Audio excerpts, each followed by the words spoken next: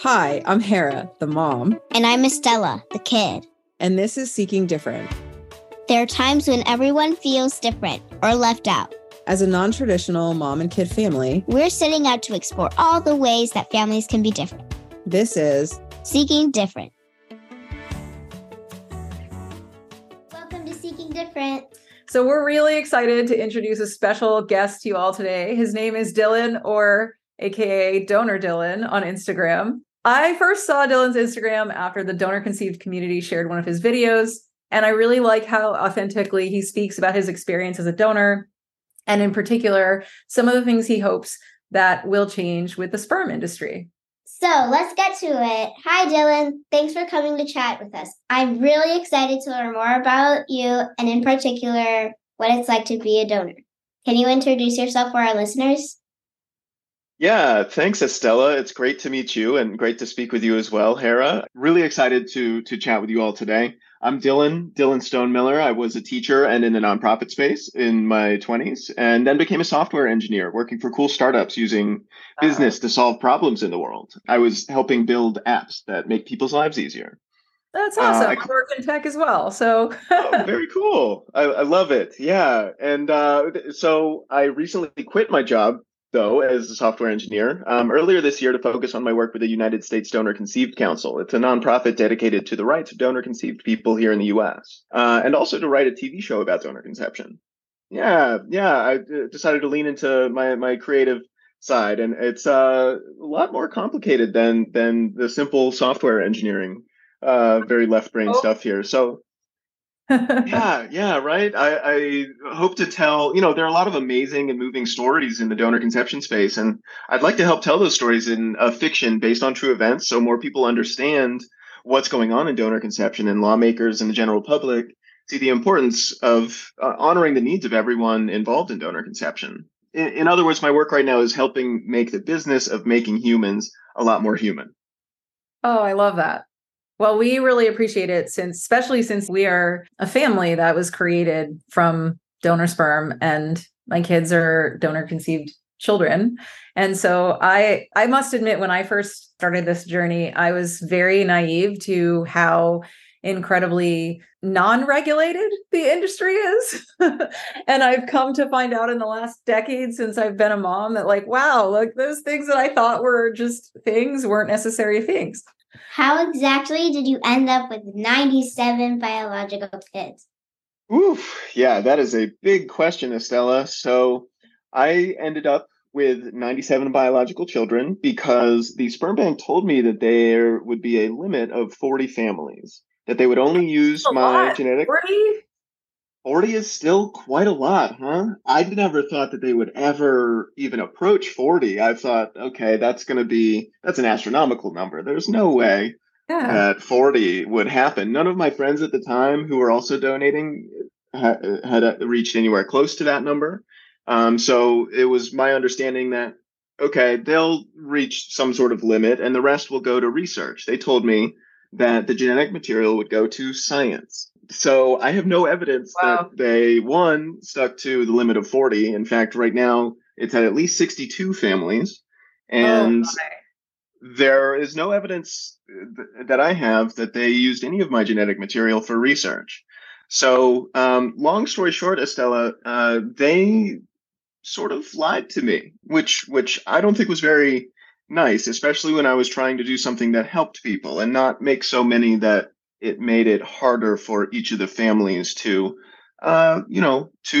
exist and navigate something that's very, very much more complex than it needs to be now. Yeah, not okay.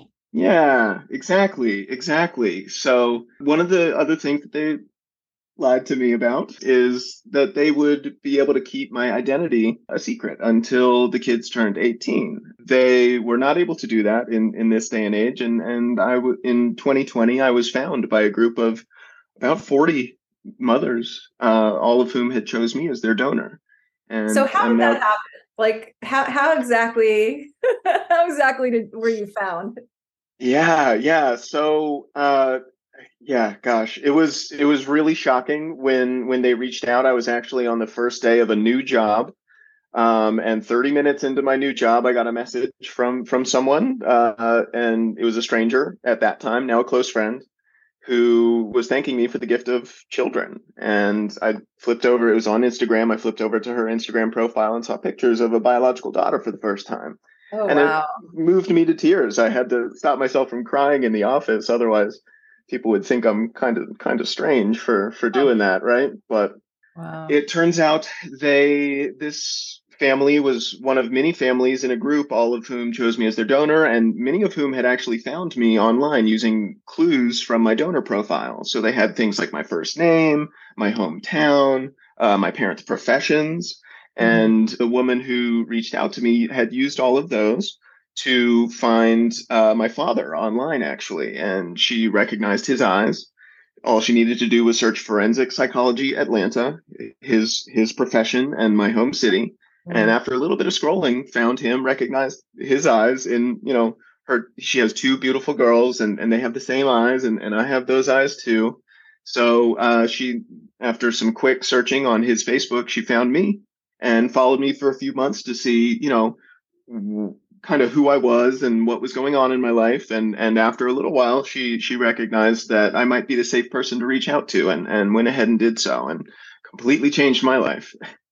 So one of the things that is highly debated in the SMC community, single mothers by choice community, is the the concept of anonymity and the contracts that we sign. Because like as moms who use donors, like we sign a contract saying like we will not reach out before we will not reach out. And when the children are 18, they can reach out. And regardless of whether or not it's open ID or anonymous, like the bank will say if the kids want to, they will try to broker the introductions.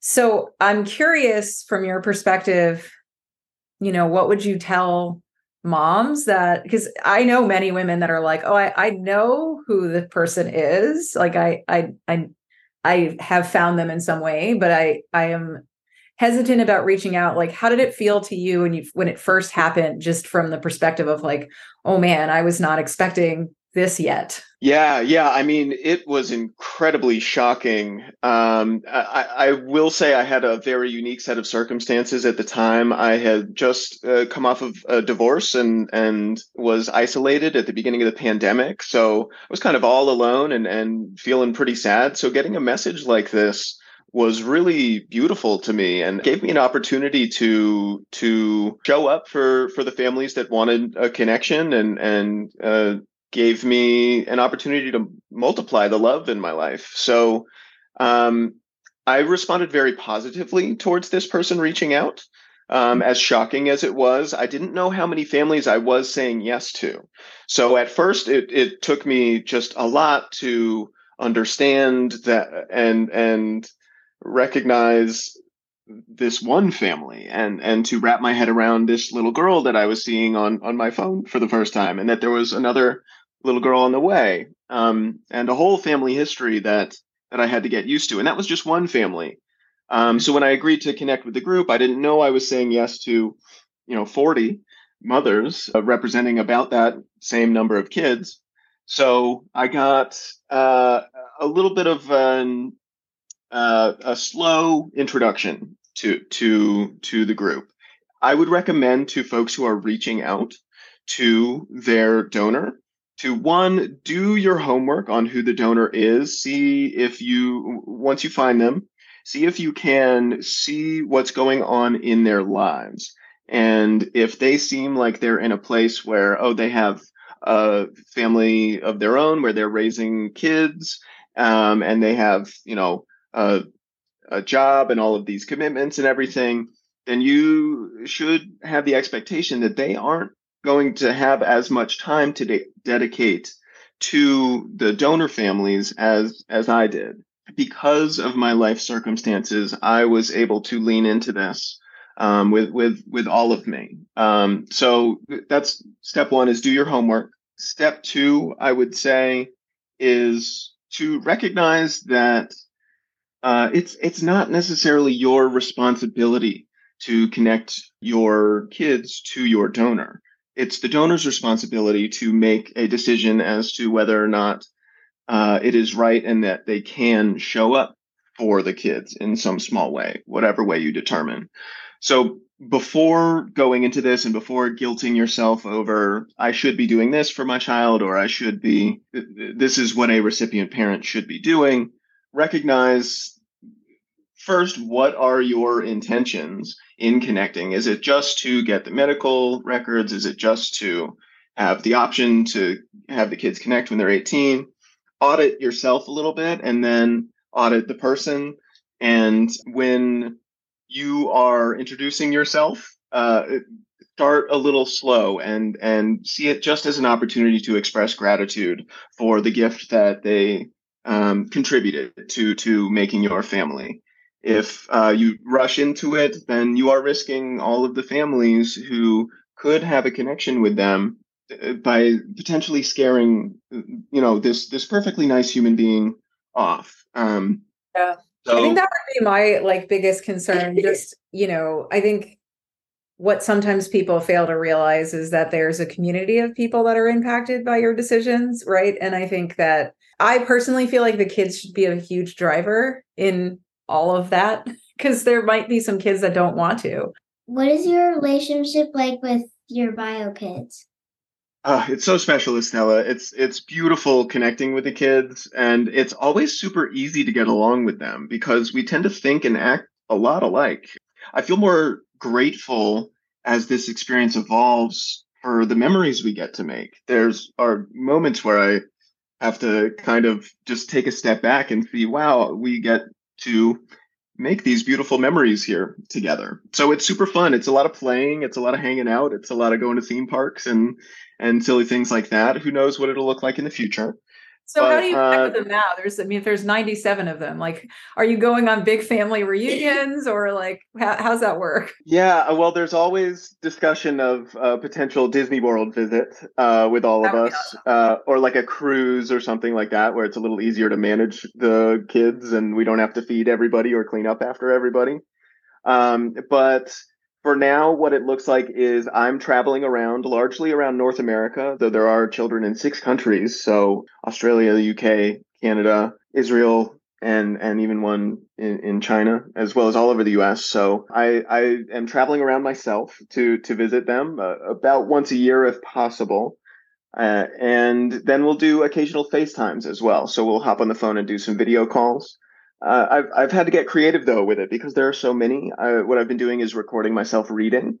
So I'll read some of my favorite kids' books from when I was a kid and sharing the recordings with the mothers online. And so the kids have been watching those and been getting a lot out of being able to hear my voice and see me when they express wanting to. So yeah, it's a moving target. It's very I do see it shifting in the coming years. I've been fortunate enough to chat with some donors who say, well, high school they'll have more autonomy to travel, at which point they can all come to one central location like a lake house or something, and everybody can hang out once a year for a week. And that may be that may be all the time that we all get together. And then, in their 20s, it looks a lot different because they start to have their own families and their own lives and things like that. So right now in the golden years, if you will, I'm traveling around myself while I can. And I had this remote job that has enabled my travel and things like that. So just enjoying making some memories in person and doing what I can to connect, online while still managing my own life. Yeah. So take us back to you as a 20 something walking into the bank. What is it like from the donor perspective? We've spoken to lots of non-traditional families, so we've heard about different variations on the recipient side, but I'm curious, what was that experience like, and did you have a clear reason for doing it? How were you feeling back in your 20s when you did this? Yeah, I wanted to help families and science and saw an opportunity to make money rather easily while doing both of those things. So I really needed to pay for expenses in college and grad school and things like tuition and other things that come up when you're young. So I did what I thought was best and allowed my friend to refer me to this program. I already had a roommate who was donating, so it was kind of normalized. people were already donating and getting a lot out of it, and recognizing that we're helping families made it that much better. So I walk into the sperm bank, and they start asking me questions like, how tall are you, and what's your health history like, and have you been to Africa in the last 5 years, and really strange questions that I had. That's weird. So what is that, a deal breaker if you've been to Africa in the past 5 years? Yeah, there are still some weird laws. Yeah, I suppose there are some concerns with the people bringing certain diseases back from the continent, but it's a little strange that it's just sort of the entire continent as a whole, and not maybe some more specific places that they might be worried about. But there are all sorts of antiquated laws and things like, for example, gay men can't donate. And so they were asking me questions about my sort of romantic life, and Is that a I was federal just law, or is that just like bank by bank? no, that's a federal law. That is so bananas. I mean, Right? like, it's like, why? Like, you can't Yeah, inherit gayness. Like, I don't understand right. that. Like, And gay men are more likely to donate. So if they're worried about shortages of sperm, then they should redact that silly relic of a law from the AIDS epidemic in the 80s. that's But probably also tied to the Africa thing too, right? Because there's yeah, probably, a stigma possibly. about like, oh, you went to Africa, that means you contracted HIV when you were there. Like, it's Yeah, gosh, when there's a crazy. zip code in Atlanta that has as high Yeah, rates of HIV as some sub-Saharan African countries. So it's a little yes, silly for us to be antiquated. trying. Anyways, and they can test for that stuff. So why Yeah. would they Well, not and they just run the quarantine test? anyway, right? Like, you can't just They like give, do. you don't donate and then all of a sudden, like the next day, someone gets the sample. Like, it has to be Six in quarantine months. for months. Yep. Yeah. Exactly. So, so they start asking me all these really strange questions that I have to answer on the spot, and I do, and they put you through a little bit of they'll do blood work, and I was getting free healthcare from this place, so it wasn't just a financial Oh, that's nice. incentive. There were some other incentives. I thought I was helping people in science, and I was getting free healthcare, and the people were really super friendly at the front desk. And So then by free healthcare is, what does that entail? Like, you get checkups or get uh, physicals and blood work done, full STI panels and things like that. So, oh, nice. Okay. um, yeah, and so every few months you're getting blood work done. Every 6 months or so you're getting a physical, and I didn't have insurance at the time, so I was like, okay, this is great. I'm able to sort of in many ways it was really additive to my life, and again, with the people being so friendly at the front desk as a young man, you think, wow, this is a really wonderful gig. And like all things that are too good to be true, it turns out, yeah, they were lying to me and were exploiting me for profit, making $5,000 to $16,000 or more off of each of my donations that they paid me $100 each Yeah, for. that part is a little bit crazy. Like, I know that there's some overhead that they have, but it just seems a little bit, a little bit imbalanced in that, like, I think I saw one bank was saying that with this one particular donor, you had to buy all the vials, right? And it was like something like Wow. $35,000. Like, it could have been a situation where the person was just like, I only wanted to go to one family or something, and they're still trying to make profit. But yeah, it just seems a lot. It seems like they're I've definitely out like fat rats.